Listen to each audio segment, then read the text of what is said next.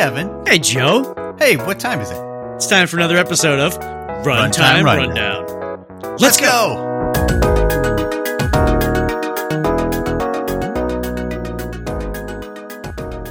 Hello, everybody. Welcome back to another episode of Runtime Rundown, the show where we read the web dev news so that you don't have to.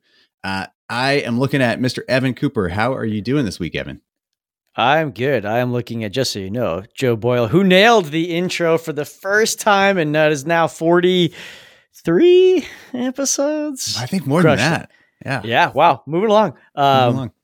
Yeah, I am good. So, if you don't know, Tears of the Kingdom came out. We've talked about it a couple of times. We've said T-minus something days. It is, it lives up to the hype. It's awesome. So we've been doing that. We went outside yesterday for an obligatory friend requirement time where we did a thing. We went to a place and ate some food, and they were like, okay, we're done, right? And then we came up. Spent the whole time we were being like, I wish we weren't with these friends. I wish I was back with... I can't fuse this plate with this fork. What the am I doing? Oh, whoops, I swore already. Anyway, so and then we played, I think, Zelda till 1 a.m. So my wife's currently playing it right now. Nice. We have 2 separate saves because my wife really does not like the way I play the game. Oh, interesting. Because I'll leave. I mean, I just blow through stuff. I don't search every corner. And I also leave detritus everywhere. So part of the game is you can build things, and I'll just build elaborate crafts, and they just I'll just leave them. And then I think so. I had to make my own game so that I don't do that in my wife's world, which is really funny. That's great. She's a very good gamer. Yeah, she's goes and picks everything up and does everything. But anyways, how are you, Joe? I'm good. I have also been playing a bit of Tears of the Kingdom, but probably not as much as I expected to, because last week or 2 weeks ago before it came out, I think we were just waiting for it. Every day Rowan was asking about it and I'm so excited about it. And then we get it and we start playing it, and he's kind of nah. He's like, I'd rather play Breath of the Wild. He's he's into it. He likes the Sky Islands, but it took me a while to kind of realize what was going on. And I think, there's something with child psychology where children of a certain age, they really like to be able to predict what's going to happen next. That's why I remember reading this about Blue's Clues, that kids show Blue's Clues. They would show the same episode every day throughout the week, and kids loved it because it was they knew it was going to happen next. They could anticipate it. And I think he wants to play the game that he is really familiar with. It's he wants to spend time in the Sky Islands because that's where we've started the game. But I want to go down and explore this new Hyrule, and he's just he's not very into that. So it's all right though. I've been playing a lot while he's been asleep. It's been fun. Interesting. Also, the mechanics of Tears of the Kingdom are less fun to watch. I think, or can be, because the building of things is sort of tedious to watch, but really fun to do. For me, it's really exciting for my brain. You have an endless sandbox of stuff to build. Yeah. But I think to watch that is maybe less fun. So I could imagine being an observer, because I think, you play Rowan watch this type of deal, that might be less fun for a kid. Yeah. Yeah. Well, we did our Zelda talk. We should just get right into it. I think you have a question for me. Oh, yeah, I do actually. What are you reading?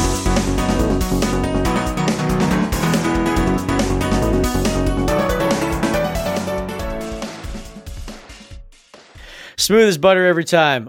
So we are reading the article, "The JavaScript Ecosystem is Delightfully Weird," on the Fly.io blog. And this is sort of a spiritual follow-on, chapter 2 to last week's episode about did the web go too far? Because last week we talked about really rough take on that. We just said we write too much JavaScript. It's gone too far. Because of the JavaScript, we did a bunch of other stuff that is now you have to test your JavaScript, do all these things because we've been continually building on it. We don't need any of it for the most part. So we got really deep into the dark take of the web has gone too far. This is sort of looking at that with a bit of a happier hat on and say what's happening? So the JavaScript ecosystem is delightfully weird. Starts with a historical background. which has some parallels to what we talked about last week, which is sort of talking about like 10 years ago, JavaScript sucked. And then, we got some new things to it. And then it started to get out of control. So we can go through each of these sections probably, but it starts with that. So like, what was the history of how JavaScript over the last 10 years, I'd say more like 15 really, has evolved into what we see today. And then the next section I love is nobody writes JavaScript anymore. And it's talking about how for your average, particularly front-end developer, I guess I'd say, working in modern, quote unquote, modern tech is like, you're not even writing JavaScript anymore. You're writing some Frankenstein of other stuff that gets compiled into something that a browser can actually use, and sort of how that has happened. And then the next section title is just use server. Like literally, if you ever like use Next.js or something like that, the new Next 13 is like use server, use client. And it's talking about that in an interesting take of like how that relates to things that we now, some people laugh at, like Ruby on Rails, is the example, is like how we're actually a lot closer to that than we all think, but we think we're cooler than that. But it's kind of the same deal. And there's like some really funny icons about, like they put Next.js inside what looks like the PHP logo and Next.js and what looks like the Ruby on Rails logo. And then the final section is called Another Dimension. And that's sort of just talking about Dan Abramov's talk about React from Another Dimension and how like he was able to run React in Windows 95, and then like miss some of the pieces. And we could talk about all these sections, but that's it. It's just like sort of history to today, looking at the evolution of JavaScript. And instead of being, wearing your Mr. Potato Head frown face, wearing your Mr. Potato Head smile face. And how does that change the take? Yep. That's a good TLDR. I like how this article is almost the polar opposite of last week's article, because it's like, not only is it good that we're writing JavaScript, it's good that we're like, we're not writing only the JavaScript that's supported by like the ECMAScript committee. Like we are adding this whole build process to it, which a lot of people have different takes on the build process and if it's really necessary. But kind of the main thing that it allows us to do is to write whatever JavaScript we want, or not even JavaScript. We'll taking a step back through time. He talks about how bundling JavaScript to run in the browser was the first sign of weirdness. So basically, like I remember the day, like, a number of years ago, using like Browserify, just various like bundler, Gulp and Grunt and all these things that were taking the JavaScript that you write and making it so that the browser can understand it, because the JavaScript that you're writing isn't always something that the browser can understand. And this allows for a number of different things. It allows you to use features that are only being talked about by ECMAScript. Like they aren't even necessarily features that are built into JavaScript. He talks a little bit about CoffeeScript. So CoffeeScript is a JavaScript like dialect, I guess you would call it, where it looks more like Python. It's based on whitespace, and people are using CoffeeScript for a long time. And it was possible because of these JavaScript bundlers. You could take something that was like JavaScript adjacent and use a bundler or build process to like pipe it into JavaScript that the browser could understand. And he makes a point to say like, this is a little different from languages that compile to the same bytecode. So he talks about Elixir and Kotlin that are like, they're compiling down into code that the computer can understand. What JavaScript, transpilers do is they're not actually compilers, they're transpilers, because they're going from one version of JavaScript into a more commonly understood version. Yeah, they actually, so that was talking about when ES6 came along, or ECMAScript 6 came along in 2015. And then really I kind of like caught on more in like 2016, 2017, I guess. I'm not sure. It was like an immediate, everybody used it. They talk about that as another watershed moment where ES6 comes along. You get a bunch of cool stuff in ES6. You get like arrow functions, you get spread operators, REST operators, array methods. I mean, stuff that people take for granted, map, filter, reduce, stuff that you used to have to write for loops for that made it really feel like a different language. It, like ES6 was a seminal moment. Everything felt really cool. The way that's possible, though, was with a transpiler like you're talking about. And ES6 was when transpilers really took off, like Babel. Babel? I've never known. I always say Babel. Okay, cool. Babel. So Babel, what that does is, it takes the code that you're writing and you take a target. Like, I want this to be able to run in a browser from 1992. And it'll say, what did JavaScript look like in 1992? And then how do I make this JavaScript work there? And it does all that for you. So that I remember there's like a Babel REPL, and you can kind of put your code in there, pick a target, and say, what is the output? And for a while there, it was really funny because you'd write, one single array method in like a REST operator in like 400 lines of JavaScript would show up. Or like default parameters in a function. If you have like a default argument, it's just like 50 lines of code to make that possible. Async await adds a don't wild even start. It's so much code. God forbid you have to get into a generator, but it's like that made that possible. So now you're talking about transpiled JavaScript, is like what you're writing has almost nothing to do with the source code that's going to be run on someone's machine when they visit your website or application or something like that. And that sort of like kicks off what is that split. Because for a while it's like you're writing the JavaScript that you're going to see, and maybe you write CoffeeScript, but that's like a different language. Now you're writing your language, but it's not the language, it's not the code that people are going to touch.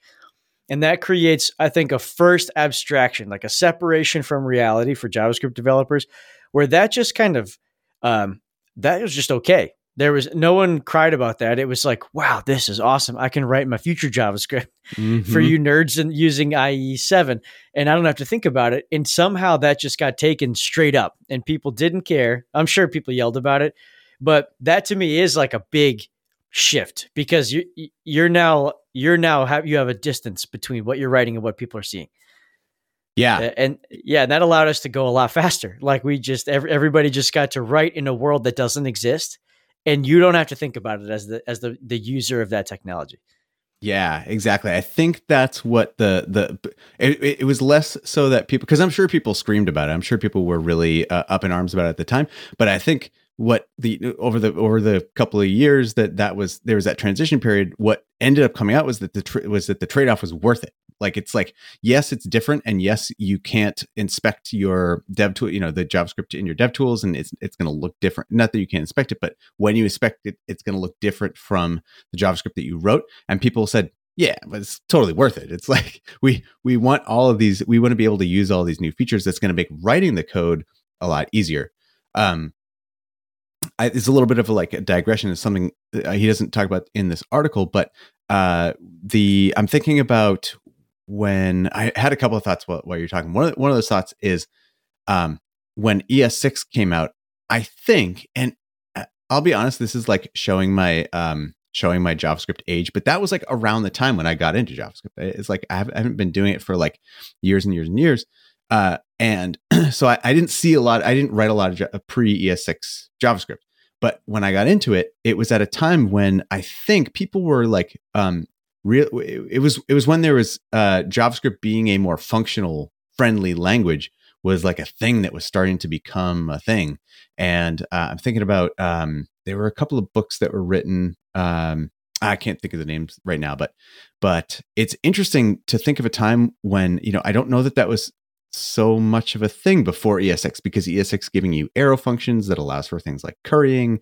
And I think that JavaScript being but before that, my sense is that it was much more object oriented, but like in a prototypal inheritance. Like, you didn't have these like classes like you have with Java. That was another thing that came with ES6. So it seems like JavaScript evolved at that point into a language that was more clearly able to be on these whichever side of the line you want to write your code in. If you want to write object-oriented programming, if you're more familiar with Java, you can do that. If you want to write more functional programming, you can do that too, and it'll look closer to language like whatever that you're more familiar with writing functional programming in. So anyway, it's a little bit of a digression. The other thing I was thinking about was it's weird to think about that time when you're debugging your JavaScript. The first time you went from I'm writing JavaScript, I'm shipping it to a browser, I open my DevTools, and there it is. That's what it looks like. That's the code that I wrote. It looks there's a 1-to-1 match. Going from that to a place where, okay, here's the JavaScript that I wrote, and I open the DevTools, and it looks completely different. And now how do I debug this? And that's where like source maps come in, which is like a mapping from the source to the output. And there's all this extra tooling kind of came along with that. Yeah, I think just as an aside, I think the book, if we actually talked about this a long time ago, so is it Professor Frisbee's Most Adequate Guide to Functional Programming? I don't know. I don't remember us talking about that. I never read years that ago. Maybe it was me and somebody else, but it's like a funny. The cover of it is like a raccoon with a quill pen. That's funny. I've never read that book. Anyways, okay, yeah. So we're in the transpiler phase, and now the next section title is "Nobody Writes JavaScript Anymore," and I love this section because TypeScript is mentioned. So anyways, it says like, if you write a Rails application, you write it in Ruby. If you write a Django application, you write it in Python. Phoenix, Elixir, Laravel, all in PHP. And they say like Rails gets a lot of flack for doing magic using like metaprogramming.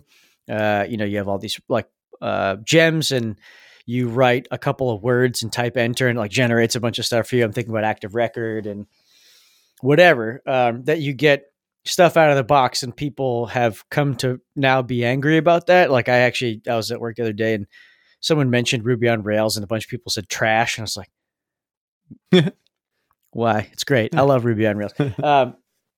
But they bring up this point that JavaScript now, partly because of that transpiler, is different. So JavaScript is standardized, big, heavy quotations, on ECMA TC39. But if you're writing JavaScript in or through the lens of a framework, like they call it Next.js, Remix, Svelte, probably to a lesser extent some other ones, Quick or whatever, you're not coding an ECMAScript anymore, not as standardized. And some of the examples is like you read JSX, and JSX has nothing to do with standard JavaScript or even HTML. It is this like, sort of stepchild of XML, like, and some other, and HTML and some other stuff. Another thing is that like ECMA TC39 has no type annotations. And then I love this line, undeterred, Microsoft did it anyway with TypeScript, which it too compiles into JS through a build step with transpilation. And then Svelte has their own compiler that like misuses the JavaScript label syntax to do reactive statements. There's a bunch of other things here that it's like you're way out of. You say you're a JavaScript developer. It's like you're not like. Or I guess you are. I don't know. but like because we made that first decision of we're okay with the fact that our source code is not going to be the same as our source delivery code, like what gets sent to a client, is those are going to be fundamentally different. Once we became okay with that, we're okay with all of it. And then it's sort of funny because like they call it out. Rails gets all this flack for metaprogramming. Because it's like, oh, you just type one word and like you get all this stuff. You didn't even write it. JavaScript's the same deal. It's like it totally abuses the language. And all these frameworks that we like that are near and dear to our heart completely abuse the language. But to good effect, like that's the thing is because we like, I don't want this to again sound bad. And that's the point of this article is this is kind of delightful. It's like we have, as a community, somehow taken this language that for a lot of people was in the dumpster, like people didn't, there was a movement years ago, people wanted to eliminate all JavaScript from websites. And because some folks did some incredible work with build stuff like Webpack, as much as people might hate it, and Babel, as much as people might. Actually, I don't think anyone hates Babel, but people might disagree with the proliferation of JavaScript. It's like we worked around it, and now you have this single language that's everywhere. Mm-hmm. And yes, we're kind of bastardizing it in some points, but it's allowed us for such rapid development. And again, we cry about the rapid development too, but man, it's so much better than no development or really slow development. Because if you ever had to write JavaScript that worked in 3 different browsers or 4 different browsers, you really hated your life. Right. And now you never had to think about that again. Like you didn't have to like put in some like browser fallbacks and stuff like that for your methods. You didn't have to do any of that. Yep. Yeah. Yeah. I remember when getting into web development, I remember hearing about how one of people's biggest headaches was writing JavaScript for multiple different, for all these different browser implementations. And it was one of the things that I was like, I'm going to have to get used to this. I'm going to have to deal with it. And then I never even thought about it again because like we just use Babel all the time. And Babel is like, oh, what do you want to transpile this for? All right, cool. I'll just do it for all these browsers. No, don't even worry about it. So I've never even had to think about it. And it's, I think I take that for granted. I think that, so I will say, I like this person's tone in this article. I like that they are just going full on that, like, this is delightful. Like the fact that we have all of this freedom is delightful because you don't often hear that. What you often hear is people who are just bemoaning the fact that there are all these different options and oh, there's a new framework today and I have to learn this new thing. And I've bemoaned that myself. I think looking at Remix, Remix is one of the frameworks I talk about. I think a number of episodes ago, I was like, yeah, I'm learning Remix. It's kind of annoying to have to learn this new, like, the way that they do it or whatever, their idiomatic ways that they do it. And so like I myself have felt some of that annoyance, but same. I think it's good to remember that it's like, if you don't get annoyed, if you, as we've said in the past, if you like approach it with an air of curiosity or start with curiosity, it can be, you can kind of see the forest for the trees, and you can see that there has been so much development and so much kind of innovation in this space because of the willingness to step outside of what the official support is and try all these new things. So anyway, I do. It just makes me feel good to think about this as a delightful experience rather than what the internet typically does, which is like stamp down any sense of positivity. What we also have done for many episodes as the hype deflators, I think is what we've called ourselves. Yeah, that's the hype deflators. So it's just, this is like a little refreshing change of pace. Now, I don't know if they're saying it's delightful. What's that psychological condition when you fall in love with your captor? Yeah, this Stockholm syndrome. Stockholm syndrome. I don't know if this is Stockholm syndrome, JavaScript Stockholm syndrome. With like, this is great. It's delightful that my job changes all the time. Yeah. Like, or if it's, I think an optimistic take is like we've watched a lot of really smart people apply themselves to what I think a lot of people still today joke about is a toy language, which is JavaScript. Like, how many back-end developers have you ever met? It's like, oh, JavaScript, it's fake, or it's trash, or like it's a scripting language. But it's now like powering, a huge chunk of the internet, largely because people have put in this effort to build tooling to allow it to be bigger than itself and to allow the community to affect major change in what is a quote unquote standardized language. Because we've said, standards, cool. We're not going to abide by those standards very strictly. We're going to allow for well-trodden paths outside of the existing one to continue. And there's no like real governance there. So I think that's pretty cool. Like the community is building the things that it needs. And that is helpful. Yeah. It reminds me of like cow paths. There's like, I forget what college or some university that they designed their quad and they designed certain paths in it, but they left space for people to walk through the quad as they wanted to, and they saw what patterns people were walking, and then they put paths along those spaces. So it's sort of like I don't know, it's kind of a similar idea where it's like you let people, and I think that actually ECMAScript has maybe done some of that too, because they've seen people are using TypeScript. TypeScript is something that, despite how everybody feels about it, how any individual feels about it, it is something that a lot of people are using. And I think that has made ECMAScript take the idea of type annotations more seriously, because we're seeing things like a type annotation proposal that would be, based on, I think, comments that get stripped out during the build step, or not even the build step, just they're ignored. But I think that sort of attitude allows for innovation in a way that you wouldn't see if it was just purely kind of top down based on an organization. Should we jump to the section on use server? Yeah, jump in there, man.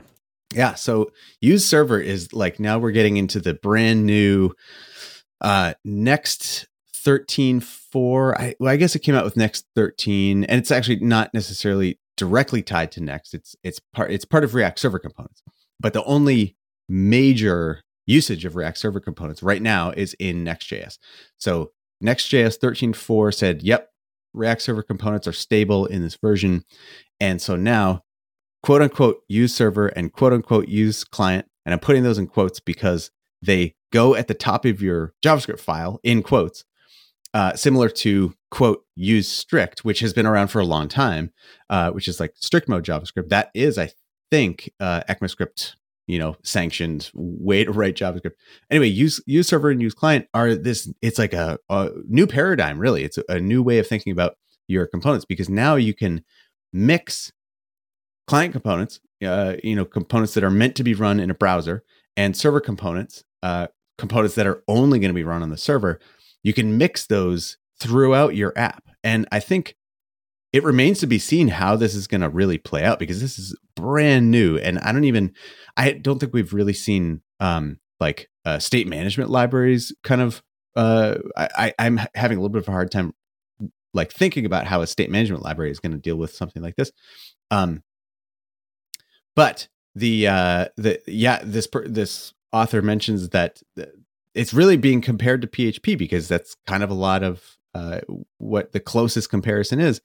And they say, it's not clear to me whether these comparisons are meant in a positive way, but I'll say from my perspective, it's a very good thing. So this person is clearly taking a stand that they like the way that these things are going, and it's similar to the rest of the article. It's very optimistic. Yeah, they mention that React Server Components goes a different way and compiles into a stream of tagged JSON, and that is sort of like what we're looking at with Rails and PHP. Your templates and stuff like that getting rendered and streamed out and like picked back up. And that's that's the biggest difference here. Like, we talk about the server and the client have always been so kind of like separate in terms of you might server side render something. You might server side render kind of your entire app and then ship that to as HTML to the client, and the client hydrates it or whatever. But it's never this like mixed. It's never this mix of client side and server side throughout your app's structure. And it's this like stream of JSON that I think is allowing a lot of this to happen.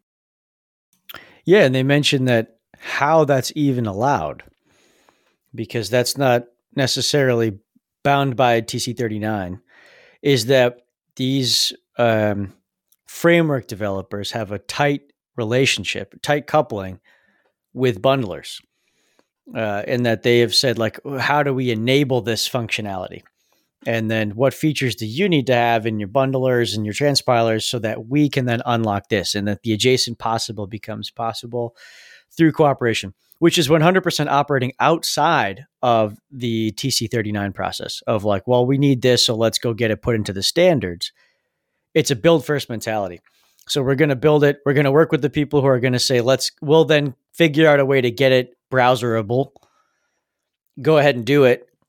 And that's, I think, what they said is profound and, dare I say, delightful is the way that they mention it.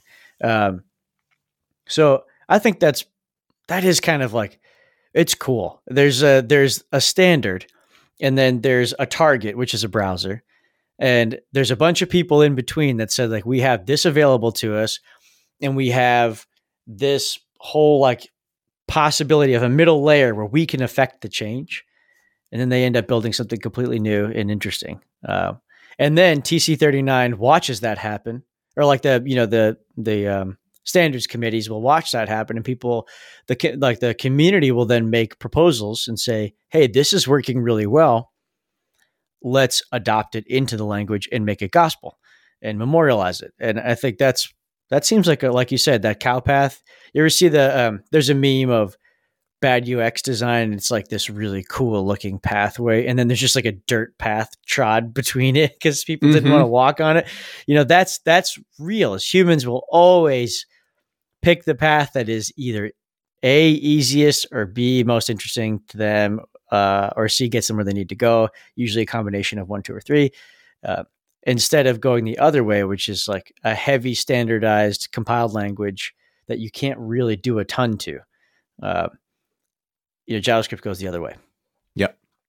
And I do think it remains to be seen whether or not this is actually going to be a good idea long term. This mixing client and server components throughout your app, and streaming JSON and all this. Like, who knows? I mean, it might end up that we're like, nope, we actually don't like this at all, and we're going to go with like a totally different frame. We're going to go with Svelte now. Like the web is going to be built on Svelte. I don't think Svelte is planning any support for this. But actually, speaking of Svelte, that I think we talked about this last week, but Svelte is getting, they're moving away from a build step. Speaking of build steps being good, Svelte is another framework, and they are removing TypeScript from their code base. They are going to a buildless JavaScript, which they can do because they are only running on the server. It's not code that's being shipped to the browser. They have a particular use case that works really well for. But anyway, I just thought that was kind of a funny tangent. So I don't know, in my mind, like, who knows, this may not work out the best, but like, that's okay too. And it's just nice to see this optimistic article about how like this actually, let's have some fun. Let's explore some stuff. Yeah. Did you watch the Dan Abramov talk? No, I didn't. Did you? I did. It's fun. It's like a fun talk. It's not quite as groundbreaking, I think, as some of the previous talk that he's given, but it is fun. He basically like implements a like a lyrics page. It's like a album search for all these like 90s albums. The talk itself has fun content. And it's also interesting because he implements it in like a like a Windows 95 browser, and he gets 90% of the way there. And then the very last thing, he has to, I can't remember what part doesn't, he needs a modern browser for something, but it's like, it makes the point that, that all the new generation tooling is enabling something that is kind of going back to what the web was built on. I think that was my takeaway anyway. I'll have to watch that talk. But yeah, overall, I think this is a rare moment for Joe and I to say, yay, JavaScript development, iteration, blah, blah, blah, but still no pre-X signals. Still no to that. But everything else, cool. Anything else you wanted to cover in this article? Nope. I think that's it. I think we can jump into our next section, which I hope you're learning something, Evan, because... What are you learning?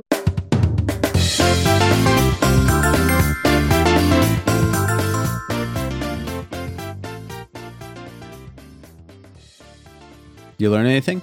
Nope. What are you learning? No, I'm just kidding. Okay, some weeks it's hard. Some weeks it's hard to keep up with this charade that we have going, that we're always learning. We're always learning something. Always learning. Let's see. Okay. I don't know if this counts, but it all counts. Thank you. Counts, Evan. Thank you, Joe. Give yourself a break. I'm going to give you two things. One technical, one non-technical.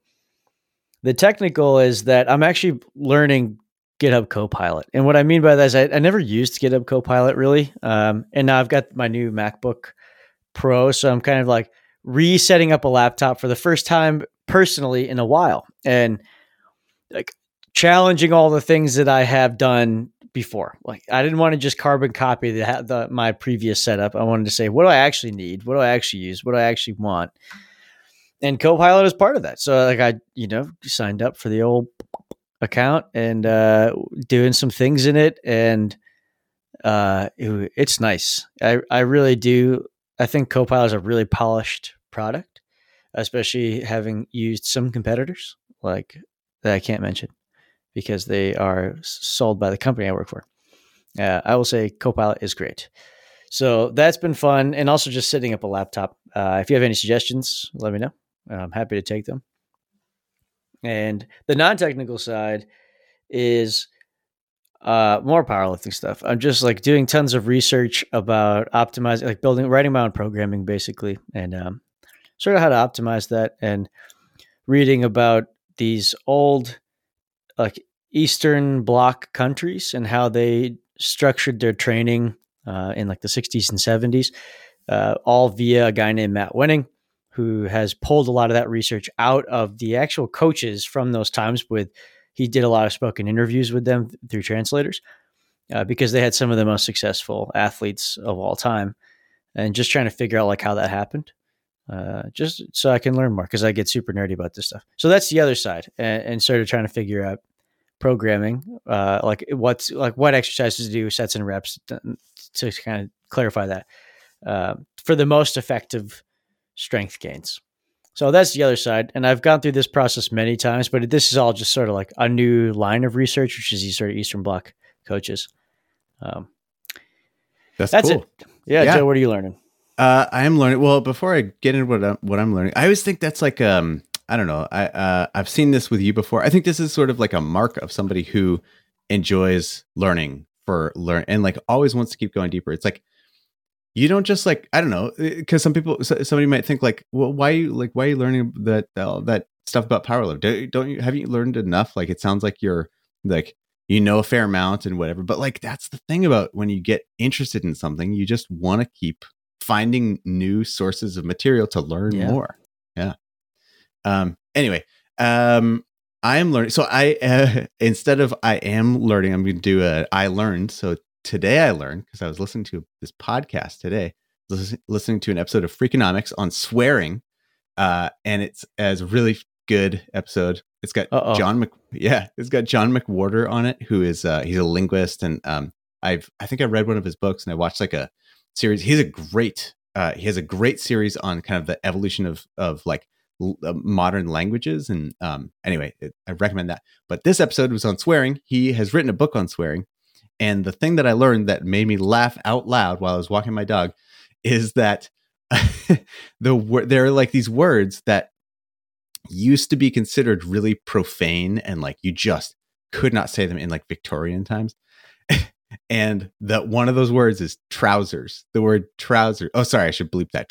Trousers was considered like one of the worst words. It's basically the F word of the Victorian times. And they, instead of using that, because you would have to talk about pants, right? You'd have to be like, oh, my like pants got dirty or whatever. So instead of saying trousers, they would call them et ceteras or expressibles. I just, that made me laugh.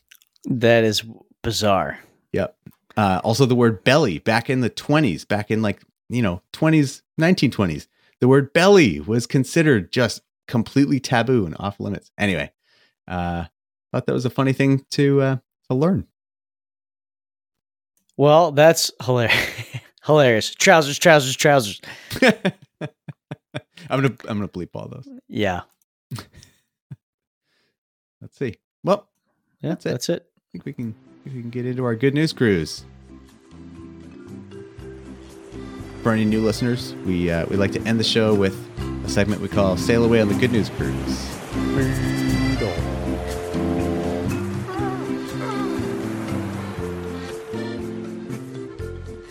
Oh, I forgot the. Oh, yes.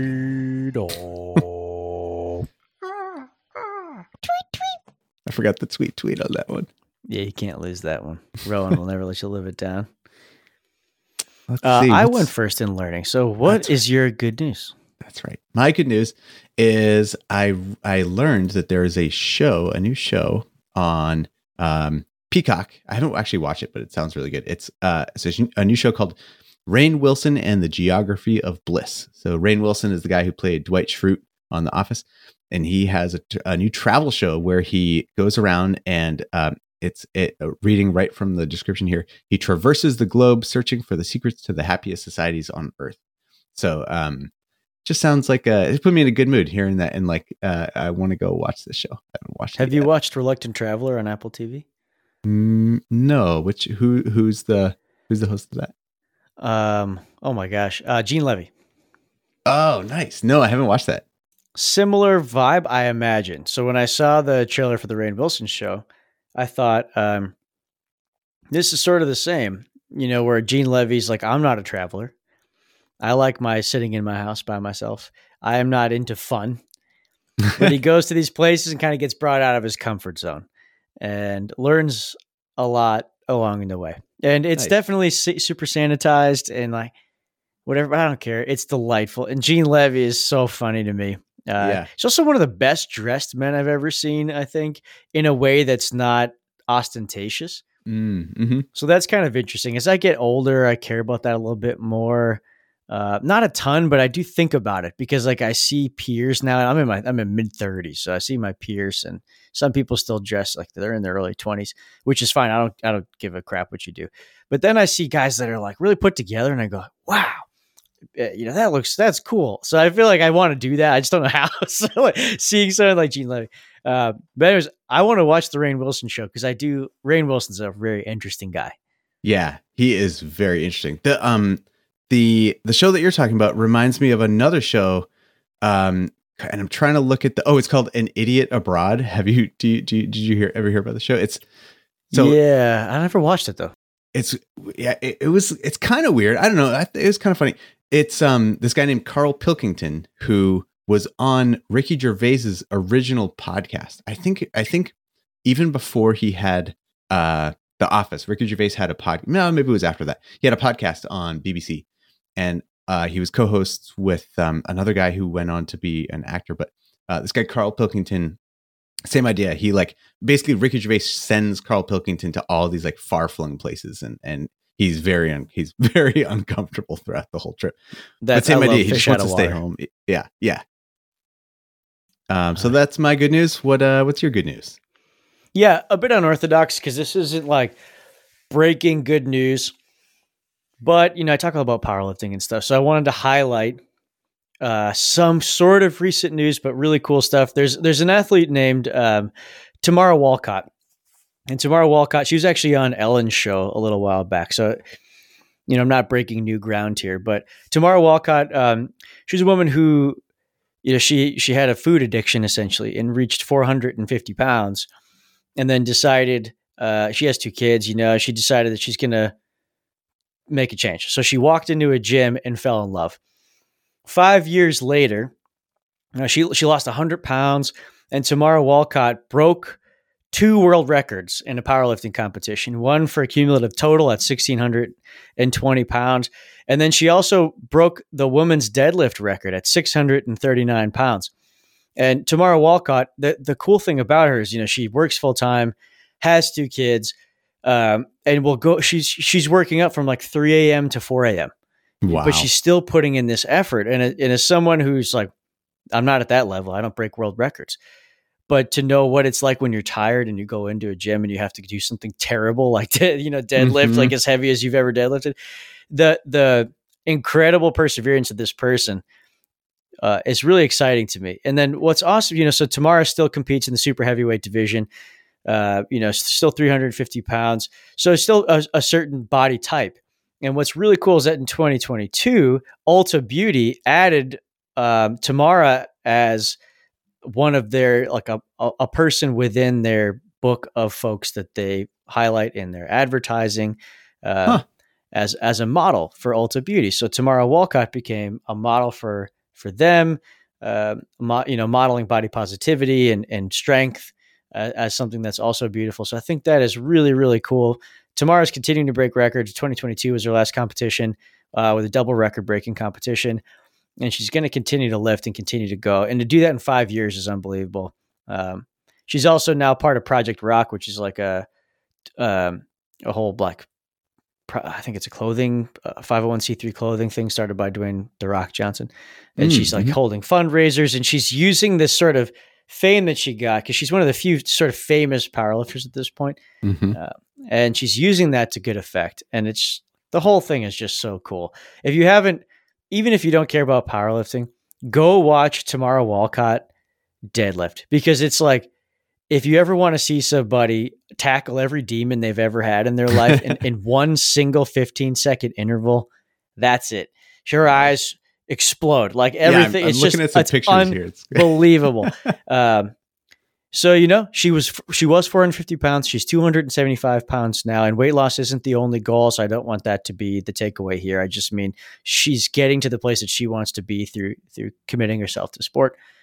And she's done a lot of great along the way. So that's it. I just think that's good to highlight.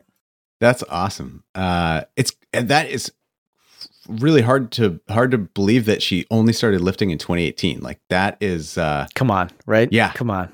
Just to see somebody go that far that quickly is inspiring. That's awesome. Yeah. Yeah. So that's my good news. All right. That's great. Do you want to take us out? Yes. Thank you for making it this far, all two of you. It's great to see you again at the end of the episode. If you want to get involved, which we would love, we care a lot about that, and we respond to the folks that do get involved. So we have a couple options there. You go to runtimerundown.com/suggestions. You can leave a little suggestion in the box. That goes right to us. And we have done episodes covering some of those Dropbox suggestions or, mailbox suggestions. You can also go to each episode at runtimerundown.com. You can comment on it at the bottom. We get involved in those. We love to see that. If you are, in iTunes, if you're in Spotify, if you're in whatever, your podcatcher of choice, if you could leave us a review, that'd be great. Or even just tell a friend, if you know somebody who might be interested in this podcast, let them know. We'll never monetize this thing, but we do want to get a broader audience because it makes us feel good to talk to more people and to get more engagement. Please do so. And again, suggest some stuff, get involved. We talk back. So please, please reach out to us and give us 5 stars. That'd be great. Joe, anything you want to add? No, that was great. I don't have anything I want to add to that other than I hope that you, dear listener, have a great week, and we will see you back here next week. See you next week.